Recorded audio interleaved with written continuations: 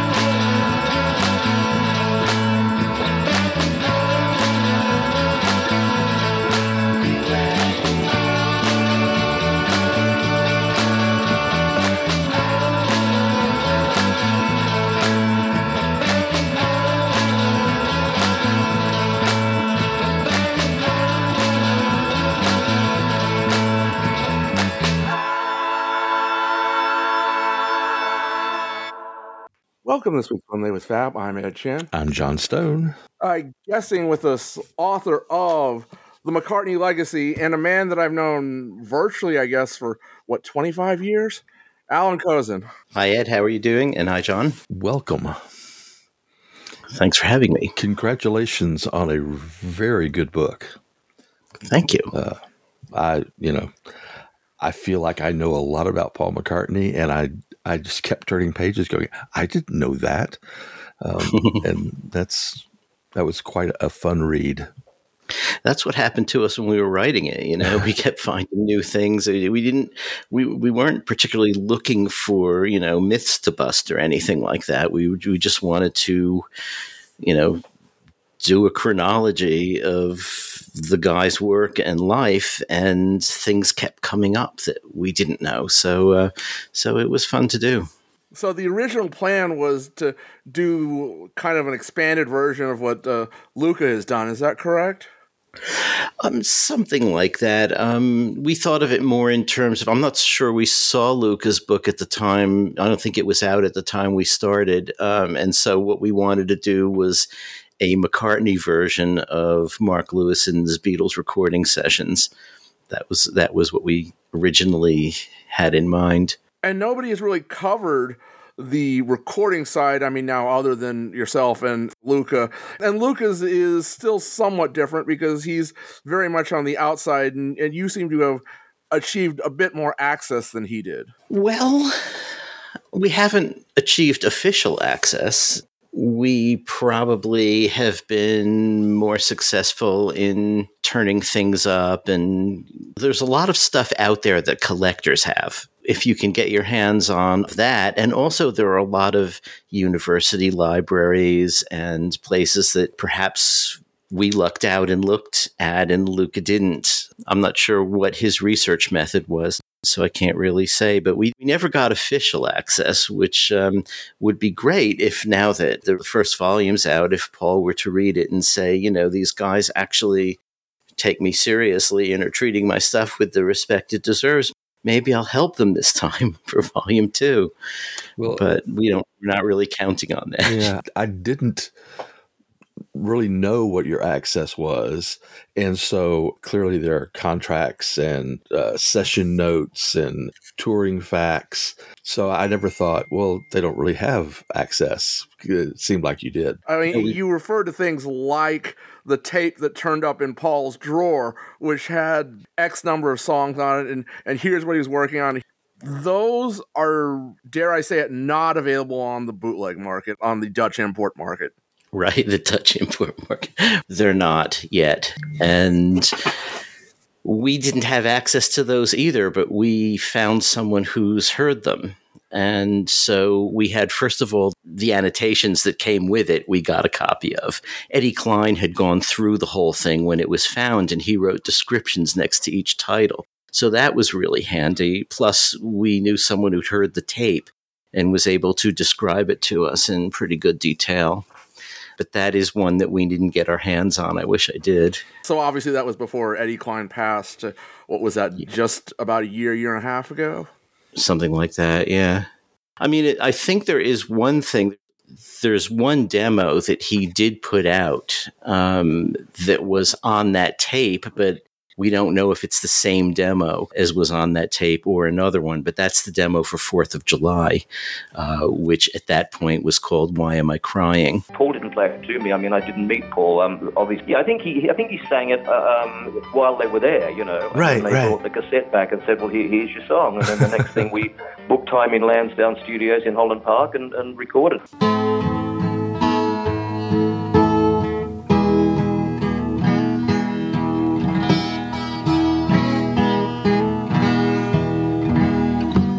Sunset's painting up the sky. There's something in my eyes.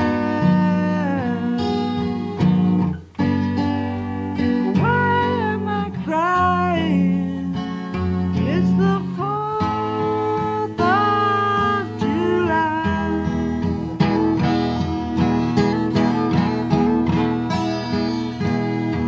He put that demo on, I think it might have been on the Venus and Mars deluxe edition. It was in one of the deluxe editions. You have to wonder what his library record keeping is like, because he archives so much material, to be able to kind of go, there's that song from 72 I want to look at again. Yeah. It's funny because on one hand, it seems kind of chaotic if you look at the information in the deluxe editions, which is not always correct, and you wonder, how can this not be correct?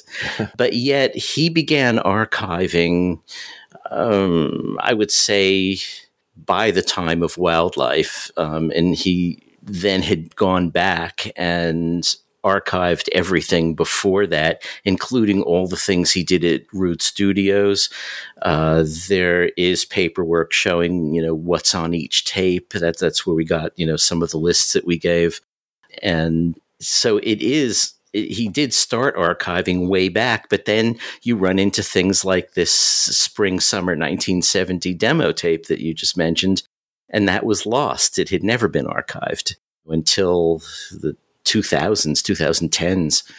I think it might have been found like 2013 or 14. I can't remember when. That brings up a question. The Beatles had always been a band to put everything or almost everything out.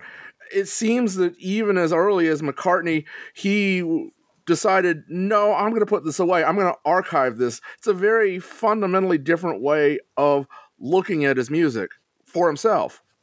Yeah, and it's different than all the others, too, with the possible exception of George. You get the impression that George had a bunch of songs lying around that maybe one day Olivia and Danny will put out.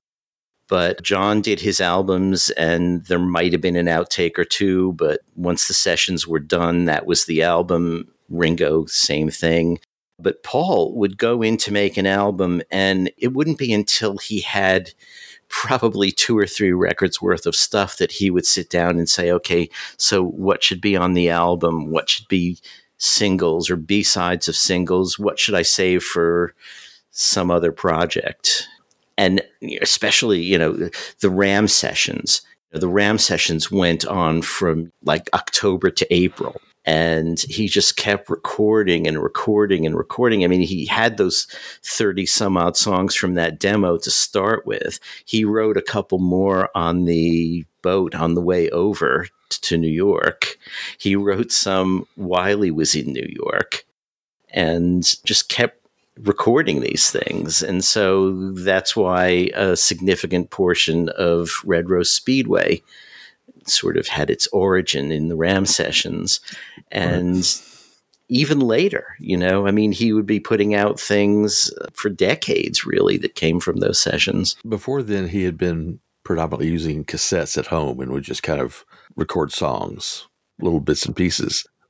Well, cassettes or the Studer 4-track that he got from EMI, and so far as we can figure, never gave back to them. It was originally a loan. He might have bought it from them at some point, but that Studer 4-track that he recorded the McCartney album on is most likely the same Studer 4-track that he kept up in Rude's studio and recorded the Band on the Run demos on. So that stuck around. He would transfer them to cassettes to bring with him. If, for instance, if he was going to Lagos, he made a bunch of cassettes and mix downs of the 4-track mixes and brought those with him.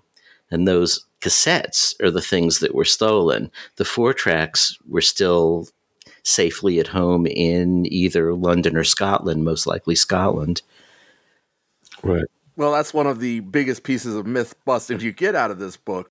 Lagos wasn't nearly what Paul likes to tell it as. So all my tapes, all my recordings went, and these are all the songs I'd written. So I had to try and remember them all, go, oh, how'd that go? Band on the Run. And the joke is that I'm sure the fellas who took it wouldn't know what it was, They probably chucked it away. Right, and I recently ran into an interview with Denny Lane as well, talking about, they took the cassettes and we had to remember and, but we knew them because we had rehearsed. But the sessions were over by the time those cassettes were taken. They may not have been over on purpose at that point. I mean, he might have continued for a little while, but the next day after the mugging, he went to the studio and collapsed, got taken to the hospital, and was told by the doctor that he had to sort of rest for a couple of days. And so while resting for a couple of days, he decided, okay, I've had enough of this. We're going home. And he did the arrangements to go home. It's conceivable that if he hadn't been mugged, which probably contributed to the collapse, but not necessarily. So if he hadn't been mugged and he hadn't collapsed, he might have continued because there were still some songs left to do. He hadn't done Jet. There were a number of things that he ended up doing in London when he got back. So, it's possible he could have stayed. But in the event, the mugging was it was on the evening of the last session, which is the one he did at Ginger Baker's place. So are you telling me that Paul went with a good story instead of the truth? I'd say that was one of the things we found, but I think we knew that before we went in. Yeah, I think what we get out of this is the fact that Paul knows the difference, and he doesn't care. In most cases, if you think about his life as also part of a public performance, because after all, you're out there as a musician, you play your concerts, that's your performance, but you either don't get to go home and turn off the light and be yourself, or you have to, come up with some sort of a public persona, which he's done brilliantly. And when he's telling these stories as part of his public persona, there are things that he can reasonably assume nobody will really know the truth of. One of the big ones in the book is the story of Live and Let Die and George Martin's tale of being asked, well, a great demo, who are we going to get to do it? Right. So I read the Ian Fleming book and wrote it the next day, I think, very quite quickly. Then got to George Martin, recorded it all up, did the final version. George did what we thought was a nice mix on it, which is the final mix. Then he took it out to the Caribbean where they were filming some stuff, or New Orleans, I think. I'm not sure, but somewhere out there. Foreign parts. And one of the producers heard it and said, well, it's a great demo, George. When are you going to do the real one? So it's a pretty good demo. And that was, I can tell you the source of that. The contract for that was, of all places, in the University of Wisconsin. They have an archive of film stuff, including stuff related to James Bond films and Live and Let Die. And the contract for that was in that collection. Wow. So we ran into that. Now, and, Paul and even George Martin, although George Martin, I think, in his case, I think he just didn't know that, for instance, there was going to be a second version of Live and Let Die in the film and that they needed someone else to do the second version. Who ended up doing that, by the way? Brenda Arno. I think on the label, she's listed as BJ Arno. And that record was produced by George Martin as well. Oh, you used to say, live and let live. But if this ever-changing world in which we live in makes you give it a cry, say live and let die. Live and let die. Say live and let die. Live and let die. Ooh, say live and let die.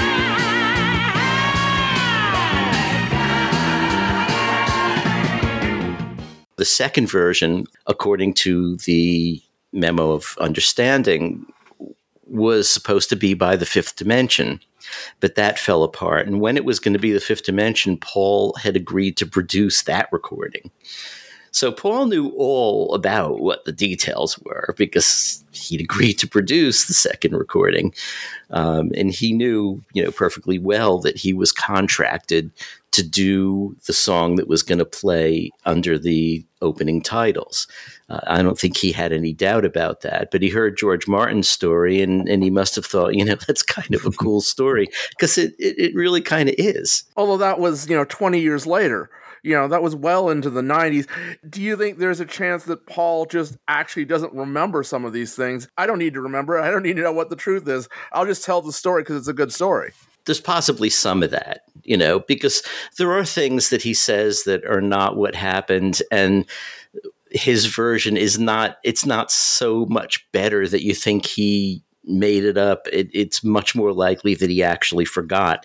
For instance, Jet. At the time he wrote it, he talked about how one of his dogs had a litter, and the runt of the litter they called Jet, and they gave all the puppies in the litter away, but he kind of liked this one. He was, feisty, even though he was the runt of the litter. He went on and on about it.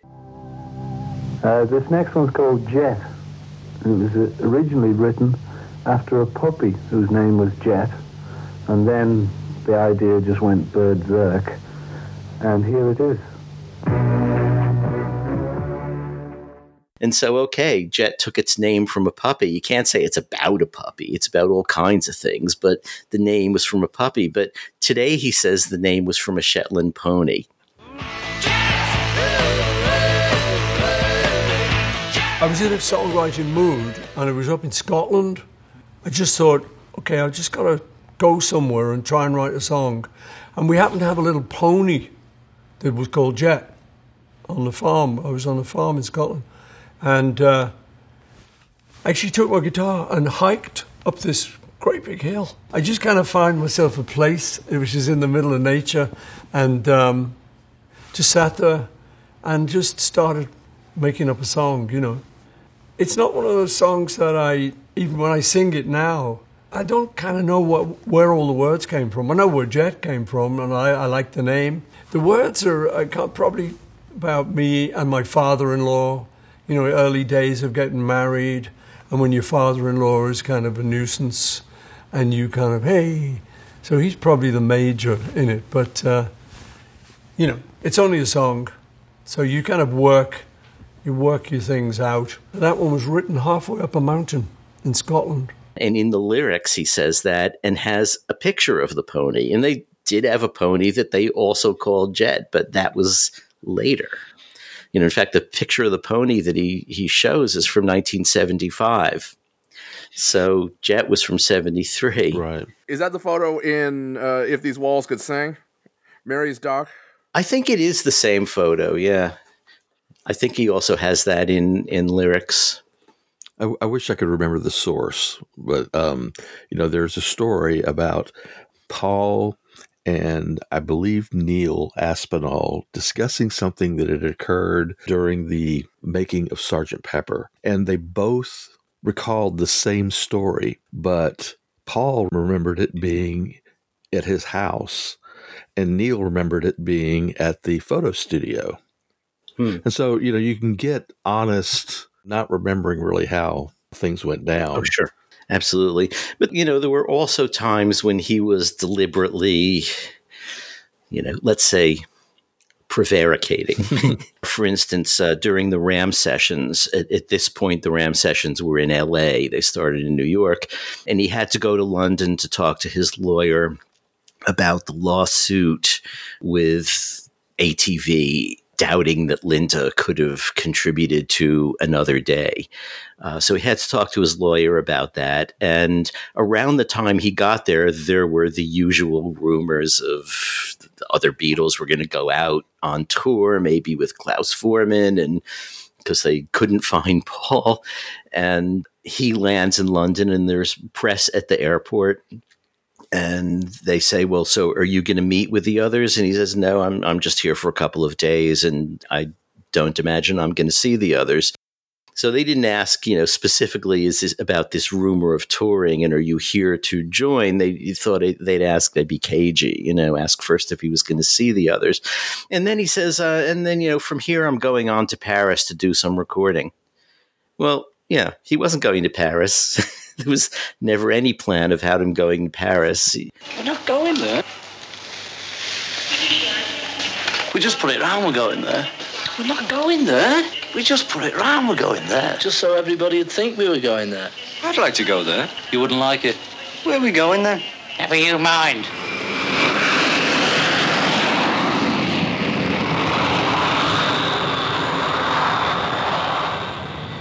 He was going back to LA. And the funny thing about it is that, you listen to the things Paul says and he'll say, well, I'll open a book and if I see something wrong in it, I immediately close it and that's it for that book.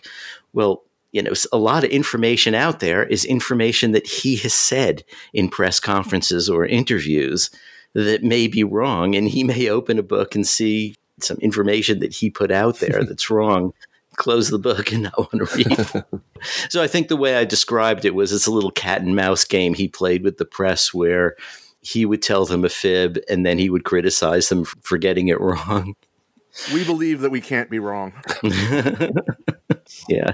So yeah, it's like you say, some things are just he's forgotten or it's an honest mistake or whatever. And some things are more deliberately, let's say, fabricated, and it's not like these stories he tells that aren't true or the end of the world in any way or going to cause anyone any harm. Maybe it entertains him. You also might get really sort of bored being that famous and ask the same questions all the time and all that. Right. And that was probably the one thing I got out of Bob Spitz's book about the Beatles, which is he really conveyed a sense of how bored they got while on tour.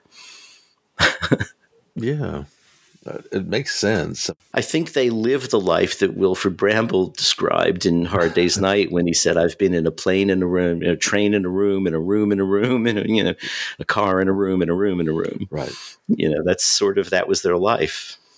So you bring up the ATV story. Your version of that is the most logical, and I think this is really the first time we've heard most of that. Before we go too far into it, I love your telling of, Linda needs to start writing songs, and the first song she comes up with is a variant on the Diana chords. Right. That's probably not unusual. If you're writing in a pop style, I mean, Paul and his pals wrote somewhat more complicated pop songs than many people did, but you could get an awful lot of pop music out of just a basic 1-4-5 chord progression. Millions of people have and still do. Billy Gibbons. So 3 chords.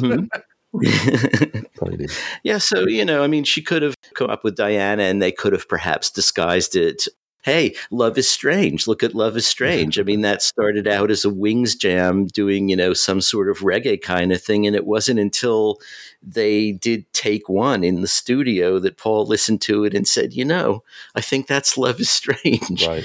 And sang it, and it fit. And so he did a little bit of, nip and tuck kind of things on the arrangement and redid it and added the vocal, and it became Love is Strange. But it started out as a Wings original. Do you think that Linda ever got to be a pretty good songwriter, or at least an adequate songwriter?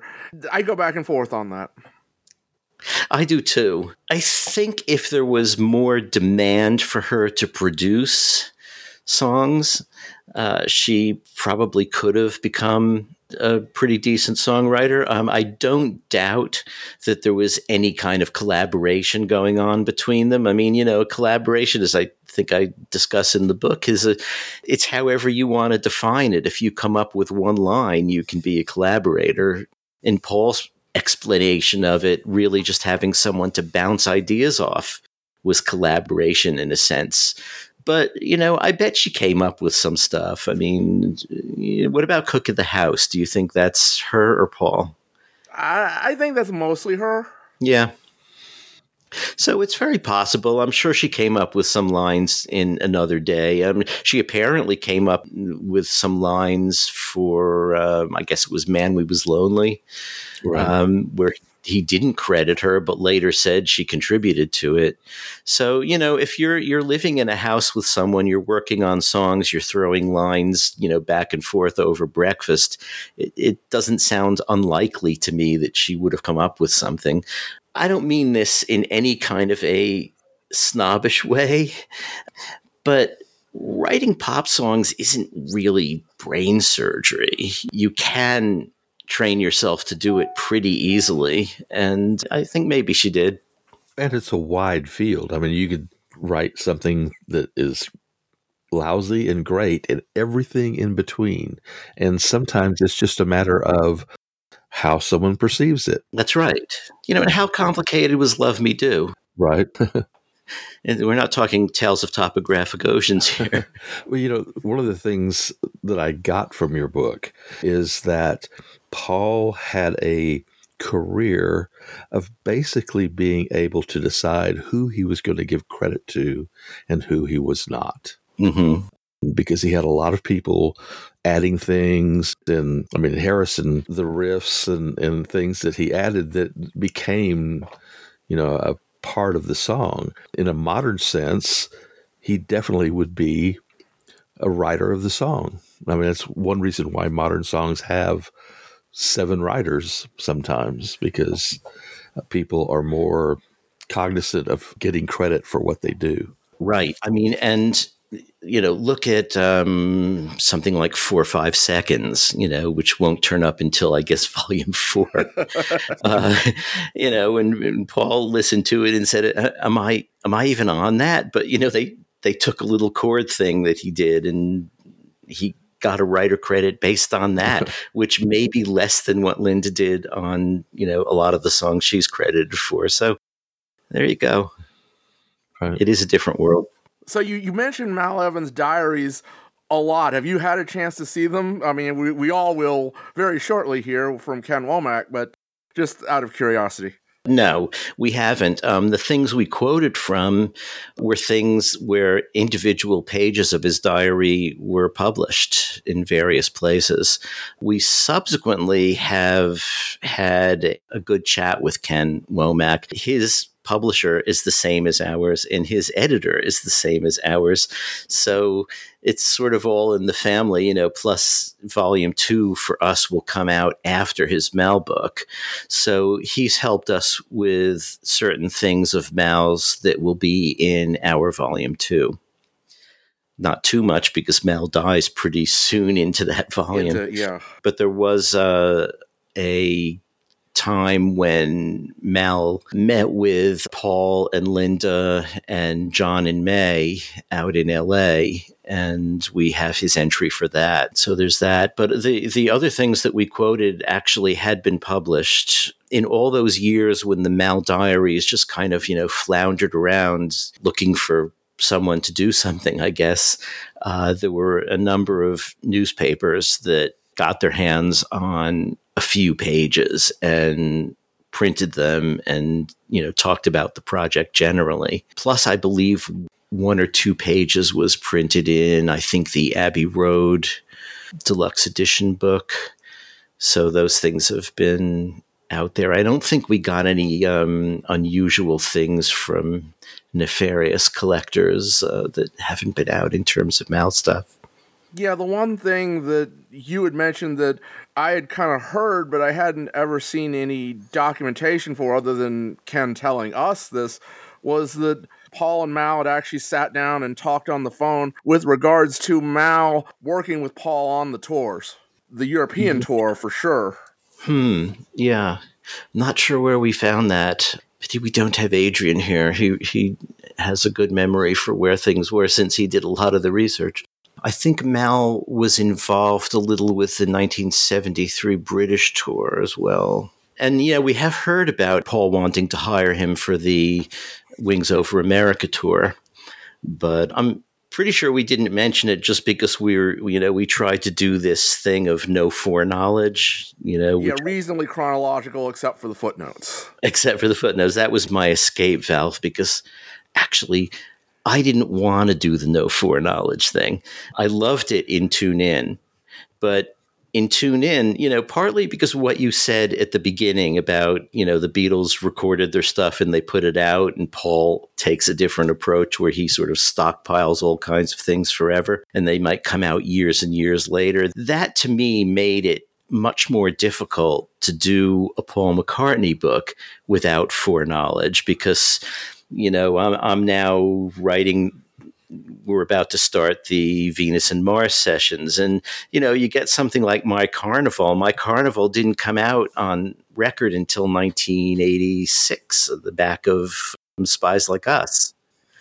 So you're going to have to talk about it being recorded, written, all that stuff, but you can't say when it came out. And I think in that case, even in footnotes, we probably won't, because footnotes talking about what will happen in the future, we tended not to do too much for Paul, but for other things. For instance, like when Paul calls Hugh McCracken and he's unavailable at the beginning of the Ram sessions because he's recording with Aretha Franklin. So in the footnote, we gave what he was recording with Aretha Franklin, what the album's title was, when it eventually came out, and then the date of the release. I've got the same old friends, and they've got the same old sins. I tell them the same old jokes, and I get the same old grins. But now the joke is on you. It happens somehow with you. Every day of my life, I'm as fresh as morning dew. That was something that we wouldn't have been, allowed to do in the text of the book. Allowed because the rule was no foreknowledge. But a footnote, it was okay. They let me have that indulgence. By they, I mean Adrian. A lot of this is, tussling over things page by page. How was Paul living, or any of them at this point? I mean, it seems like everything was tied up. There was no income stream. So, was he taking out of his savings account, or how was he living? Well, I think Apple gave them each something like £3,000 a month allowance. Plus, I don't think the songwriting royalties were going into Apple. I think John and Paul were getting those separately. So he had that income. But once he was able to establish that Linda was his co-writer, it was kind of late in the game, actually. Linda was getting royalties of her own as well. Actually, maybe songwriting royalties were going into Apple because at one point, Paul or Linda, I can't remember which of them said it, but one of them said, actually, you know, Linda's royalties are the only money that's coming in right now. Right. Northern was not really being consistent because they were arguing that Linda had no history of being a songwriter and therefore could not claim royalties. And then they took the same attitude with John and Yoko, but Yoko had a history.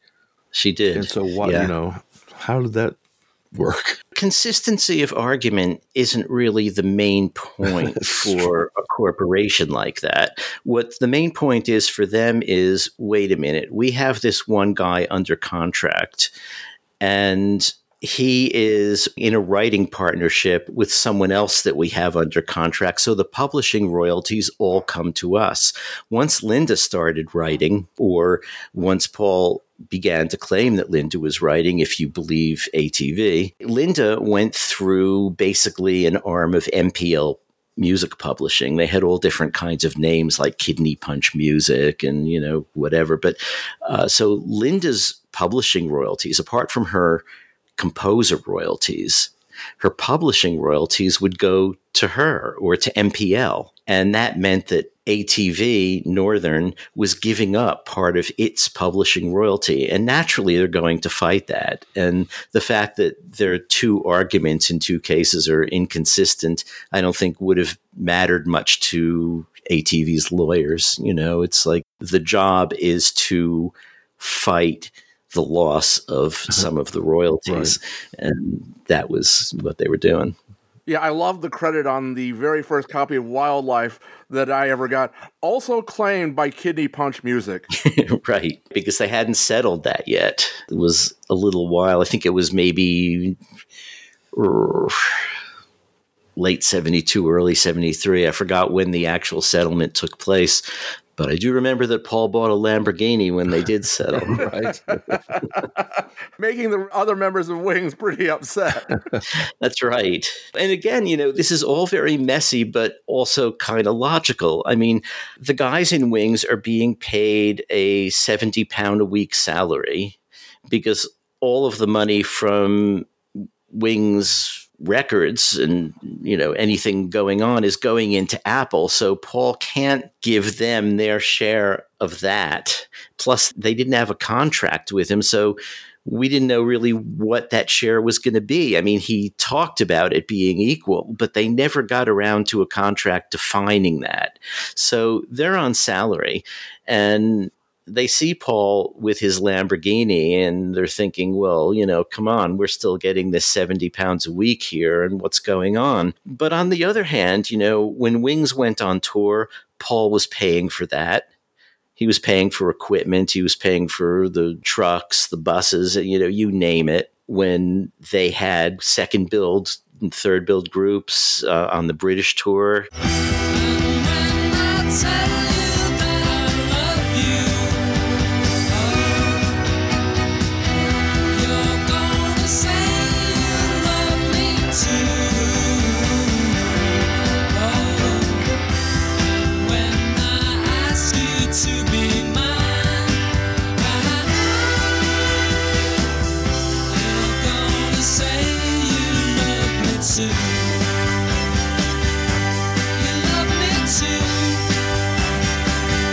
He's paying their salary too.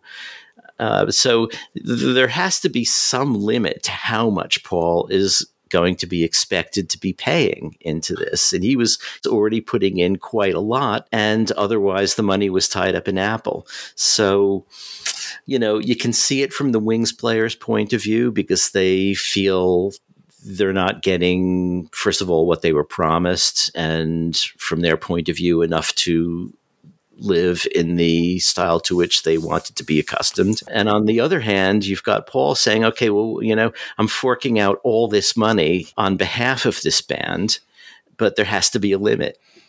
So it's very complicated, I certainly can understand that, although I would have to say that McCartney was probably making all the decisions as to the expenditures that were chosen. Well, we're going to do this, Right. But I'm also kind of counting it against the band. And that would be a problem. And the other thing that has always bothered me is that it's just like how people were treated in the 50s in the music business.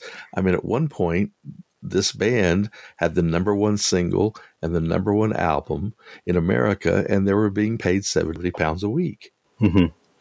Yeah. And, that's not on either. Right. Well, and that's why, to a certain extent, Denny Laine was the perfect member of Wings, because he didn't care how he lived. He was a gypsy. He was living in a caravan. Oh, okay, you want us to be here and us making very little money? Sure, I'll go for that. Well, not only that, but in both the first two iterations of Wings, when contracts got close or were being discussed, Denny didn't want to do it. Well, in fact, he couldn't do it. I mean, you make well, a right. point. He was under contract to Secunda at the time of the first iteration of Wings, but in the second, he was free and clear, and he could have had a contract, and he basically argued, wait a minute, and I'm not sure how totally logical this argument is, but this is the argument he put forward. If I'm just in Wings, then I'm a member of Wings, but if I'm under contract, then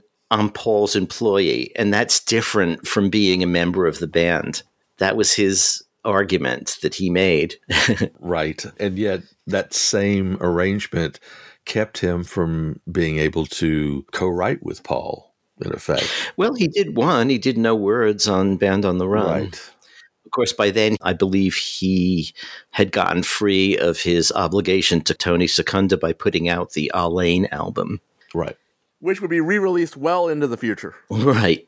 And Paul tried to encourage him to contribute in terms of songwriting earlier. I mean, if you remember all through the British tour, there are a number of interviews where Paul says, yeah, we're going to try and get Denny Laine to write some songs for us too. Right. And Denny would be sitting there saying, I just don't have any material. Which was kind of a weird thing to say, seeing he had just completed an album of his own material.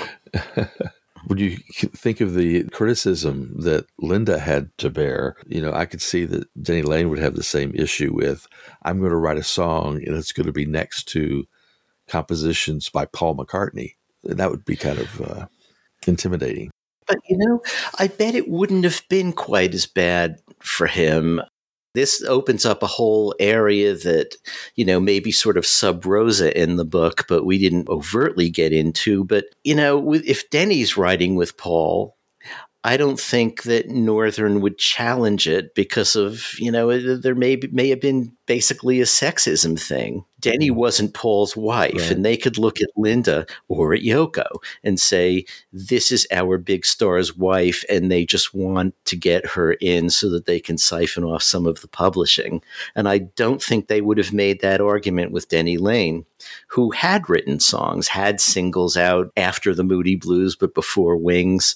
So he did have sort of a track record. Yeah. But I also think they wouldn't have made that argument with a man.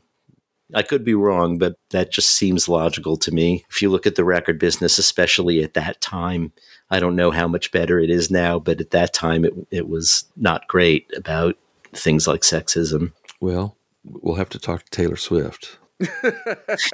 So a significant chunk of really this whole book is managers and Paul saying, I want absolutely nothing to do with Alan Klein, by sending his bills to Apple, and Apple being involved even though they're not on the record label or on the cover of the record. Is that something that Paul would have necessarily known, that it was in part Klein's money that was going to pay for his expenses? Yeah, I see what you mean, but I doubt he'd have thought in terms of anything being Klein's money. He, I think, felt that anything Klein was taking out of Apple in terms of royalties or salary or percentages was too much. Yeah, I think it's the amount that he really had a problem with. And of course, it turned out that Klein was taking monies that weren't supposed to be his, things that came to the Beatles before Klein was involved. He was supposed to take monies that he earned for them, but he took more than that.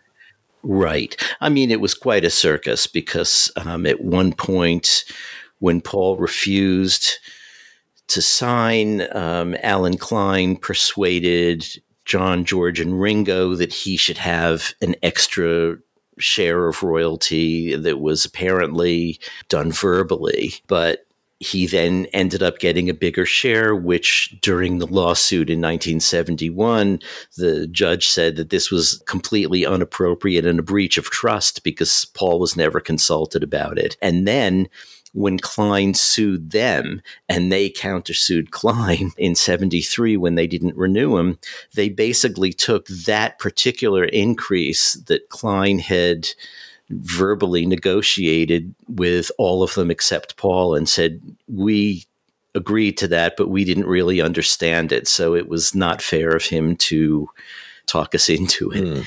And it was, Paul had to have been looking at that paperwork for that lawsuit and them saying we didn't understand. And he must have, sort of face palmed and said, well, I told them. Right.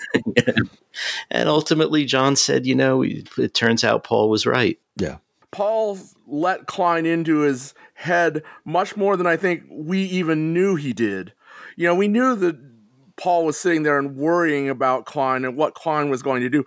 But it seems almost like every single page there's something about Klein that Paul's thinking about. That's right. Yeah, he was kind of obsessed with that, partly because Klein in Paul's mind kind of morphed through the story. At first, he was a manager that John wanted to bring in that he didn't want. And then ultimately, he was someone who was holding him captive. It's okay, if John wants to break up the Beatles, that's fine. Let's split the partnership, each take our bits and go our separate ways. And can't do that. That wasn't so much Klein's fault as really John's. John didn't want to sign the dissolution agreement. The others, I think, were taking their cue from John, and he didn't want to do it, so they didn't want to do it. And Klein was undoubtedly egging John on. Not much question about that. But yeah, Klein changed for Paul. You get by 1970, the spring, summer of 1970, he's talking about having dreams of Klein being a dentist coming at him with a drill, I wonder if he was saying, is it safe? Right. Is it safe? Is it safe? Is it safe? Is it safe? Is it safe? Is it safe? Is it safe? Is it safe? Is it safe? I've always wondered whether Klein had something to do with the fact that when McCartney came out, the clear single to me was Maybe I'm Amazed, which when it came out in 76 or 77 proved that it was a hit. Why was it Maybe I'm Amazed a single? They made a video to promote it. I think Paul didn't want to release a single. He was still in that I don't release singles from albums place. He was inconsistent about that, unquestionably. But certainly back then, the idea of taking a single off an album wouldn't have appealed to him. And he would have felt probably if he were to release Maybe I'm Amazed as a single, it would have to come off the album. And let's face it, it's the strongest thing on the album. Yeah. So he might not have wanted to do that because of that. Yeah. But mainly that I think he just didn't like taking single off albums. I mean, he had to be talked into it for My Love. And he had to be talked into it for putting Helen Wheels on the U.S. Band on the Run. And then he had to be talked into it again to release Jet as a single. And then Band on the Run as a single. Although with Band on the Run, he probably didn't have to be talked into it quite so much because he saw what happened with Jet. He released Jet as a single and the album went back to number 1. Then it slipped down again, released Band on the Run as a single. Album went back up to number 1. So I think he began to see that, maybe Al Corey at Capitol was not completely crazy. Maybe he knows his business and his sort of quaint English way of looking at it probably needed to be reconfigured. Why did you put Jet out as a single? What happened was one of the promotion men, a very good promotion man from Capitol called Al Curry, who was having a very hot period, selling a lot of records and moving, shifting vinyl, rang me up. And he said, Paul, you put the wrong single out. Hell on Wheels shouldn't have done it. He said, let me have the record, let me handle it, let me tell you how to do it. He said, I can increase your sales by $250,000, guaranteed. I thought, well, that's fighting talk, sounds the kind of person I like to hear. I said, but what are you going to do? He said, well, just listen to me. Put Jet out as a single, and that was one of his first sort of moves. I said, oh, yeah, that'd be good. He did the whole thing on Band on the Run, and it was the only album to kind of make number one, come down the charts, and sort of go back up to number one.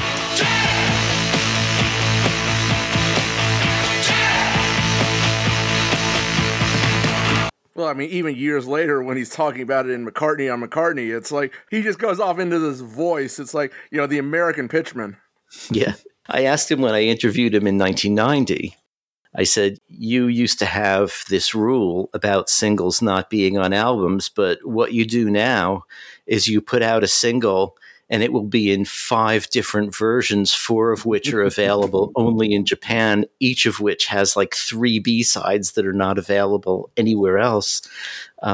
So what's the deal? And he said, well, back in the Beatles days, there were 4 of us. And if we didn't want to do something, there's 4 of us saying we didn't want to do it. I'm not the Beatles. If an A&R guy or a marketing guy comes to me and says, this is a really good idea, I have to think very carefully before I say no. So, and then in 30 years, we'll put out a box, a giant crate with 80 of your singles. Yes, but not all of those Japanese B-sides. So, that's a learning curve, basically, Yeah. The strawberry end pages, does that mean anything, or is that just something the publishers gave to you? Oh, no.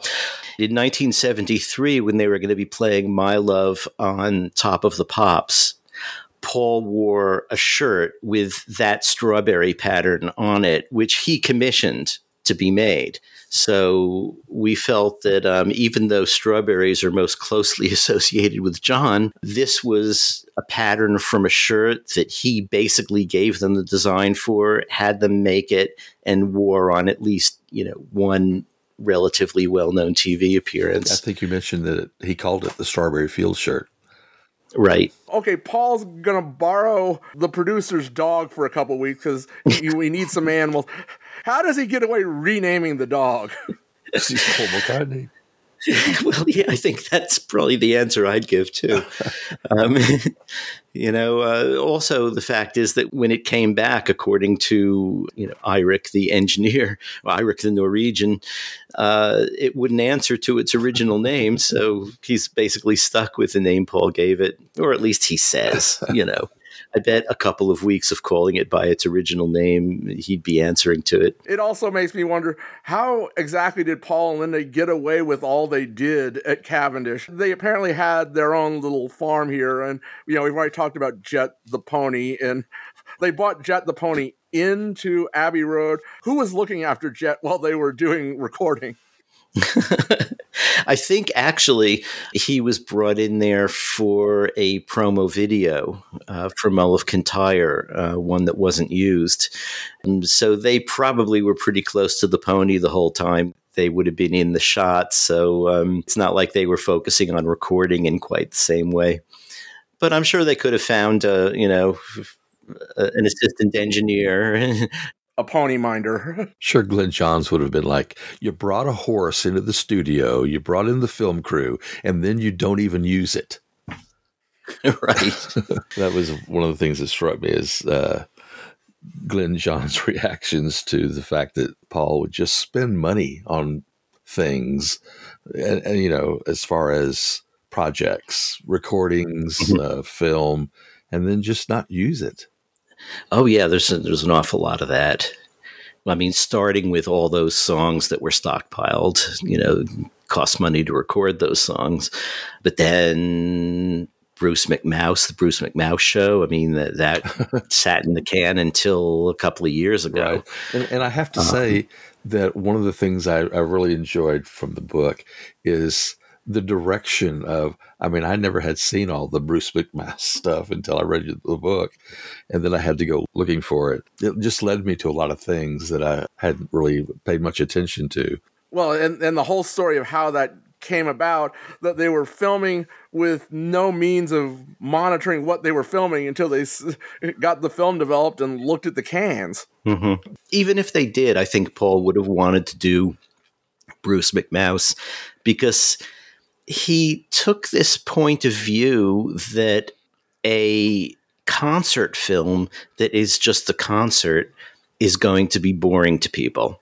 I don't understand that myself. And I think that MPL, its production arm, still thinks that way, or at least the people it hires still thinks that way, because once when they were working on a documentary from one of his tours, the film company that was doing it called me up. It was when I was at the Times, and they said, look, we're doing this documentary about Paul's last tour, and, we've got all this footage of people bringing their kids and crying during Yesterday and crying during some of the old Beatles songs and all that. And we were wondering if you'd want to come down and maybe comment about what it is about Paul's music that people find so special. And I said, you know what? As someone who loves his work, I want to see the concert. I want to see all of the concert, and I want to see only the concert. The last thing I want to see is someone like me interrupting the concert to pontificate about what's so special about Paul's music. Anybody watching it knows what's so special about Paul's music. Just show the concert. And of course they didn't, and I didn't go. So it became the usual thing with the critic talking heads, sort of pontificating, and lots of footage of people crying and all that stuff. So they put out a product where, obviously I bought it. I've got it on my shelf. But if I want to watch a concert from that tour, I'm going to watch a bootleg. Right. Well, I mean, there's a reason why Rock Show and the New York City and then now the Glastonbury show are just that much better than the produced McCartney concert videos. Mm-hmm. That's it. And I really think, I could be drawing an illogical conclusion, but I really think that I see a direct line from Paul saying a concert film is boring, let's put cartoon mice in, to these guys saying, yeah, let's get some critics to pontificate. Right. Not to mention that they seem to run the cameras around the crowd and find the youngest, most attractive women they can put on the screen. Right, there's that too. More than is necessary or you would expect. That was somebody's job. It must have been, but I have to say, I kind of like Bruce. I kind of wish that they'd gotten real voices rather than Paul and Linda, but for what it is, it's a little bit fun. Yeah, and the other Wings guys as well. They were very frustrated at having to have conversations with imaginary mice, like there's, Denny Sywell especially saying, I'm not trained for this. I don't know how to do it. I don't know what they want. And I'm sitting there talking to my hand, which is supposed to have a mouse standing on it, and I just couldn't stand it. Well, you can tell in the finished product. He has no interest in what's going on there. Right. That's what I get with the arc of Wings Mach 1 is it's really Paul not reading the room very well. His band was not thrilled with doing Mary Had a Little Lamb and right, that sort of thing. And not reading the room in terms of Henry. Why do you get a lead guitarist who is known to be an excellent soloist and then not let him play what he wants to play? Are you just getting someone the way an orchestra would hire a violinist, just someone who can produce whatever's put in front of them? That seems to have been the approach he took. But the one time he allowed Henry some leeway in the recording of My Love, what Henry produced was brilliant. I mean, Paul loved it. Critics loved it. Everybody loved it. But then when it came time to do that again, I mean, it's exactly the same situation that led to Henry leaving when Paul wouldn't let him do a solo in No Words. Well, I think that, Paul likes collaboration, but it's always on his terms. I mean, he'll take a good idea. That's the collaboration he wants. It's a good idea, but he will choose to say, yes, that's a good idea, or no, we're not doing that. Yeah. And that makes it tough. You know, I mean, one thing you hear from well beyond the scope of this book, which ends in 73, but, you know, he'll set up collaborations with people he admires and wants to work with. And I think he goes into it with the best of intentions. I'm going to let my ego go, and I'm just going to collaborate with this guy, and we'll see what we're going to do. But at some point in the proceedings, there gets to be a disagreement, and Paul reverts to the, okay, how many number one hits have you had? Right. Elvis Costello, anybody? Yeah. And Eric Stewart, too. Too true. And with that, we close the first half of our discussion with Allan Kozinn. His book, The McCartney Legacy, published December 13th, 2022 from HarperCollins, available at finer bookstores everywhere. Allan returns to the show next week as John and I get a little bit more granular on specific topics within the McCartney legacy that interest us. Talk to you then.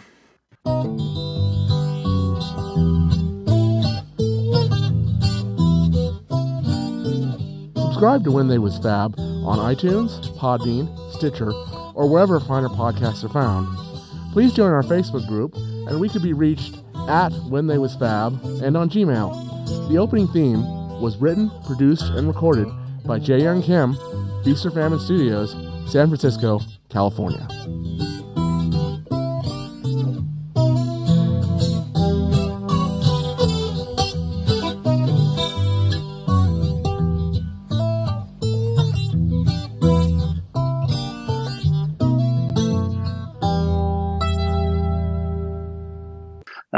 And at the end of our lunch, Mark said to me, he said, you know, the one thing that I really want to know is, you know, what am I going to learn about Paul as a person, as a man, as a musician, as a songwriter from your book? You know, and that always stuck with me when we were writing the book. You know, one thing some of the reviews will point out is that we didn't sit down with Paul during the making of this book like Paul Muldoon did. But in a way, we found that gave us so much more freedom. Because, you know, we managed to trace back interviews with Paul all the way to, you know, sometimes within a few days of an event taking place. So you get that fresh perspective from Paul of what was happening.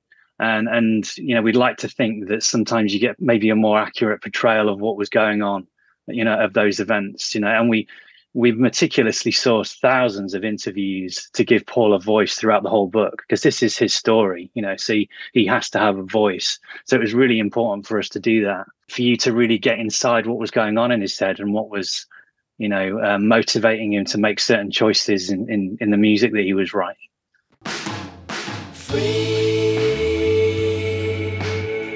I tell you one thing, there's sickness going on and there's some good people doing work in hospitals, but they got no bread to do it on. Not only are they working in a miserable condition with sick people, but they're scraping the barrel for funds to keep going. Turned out nice again.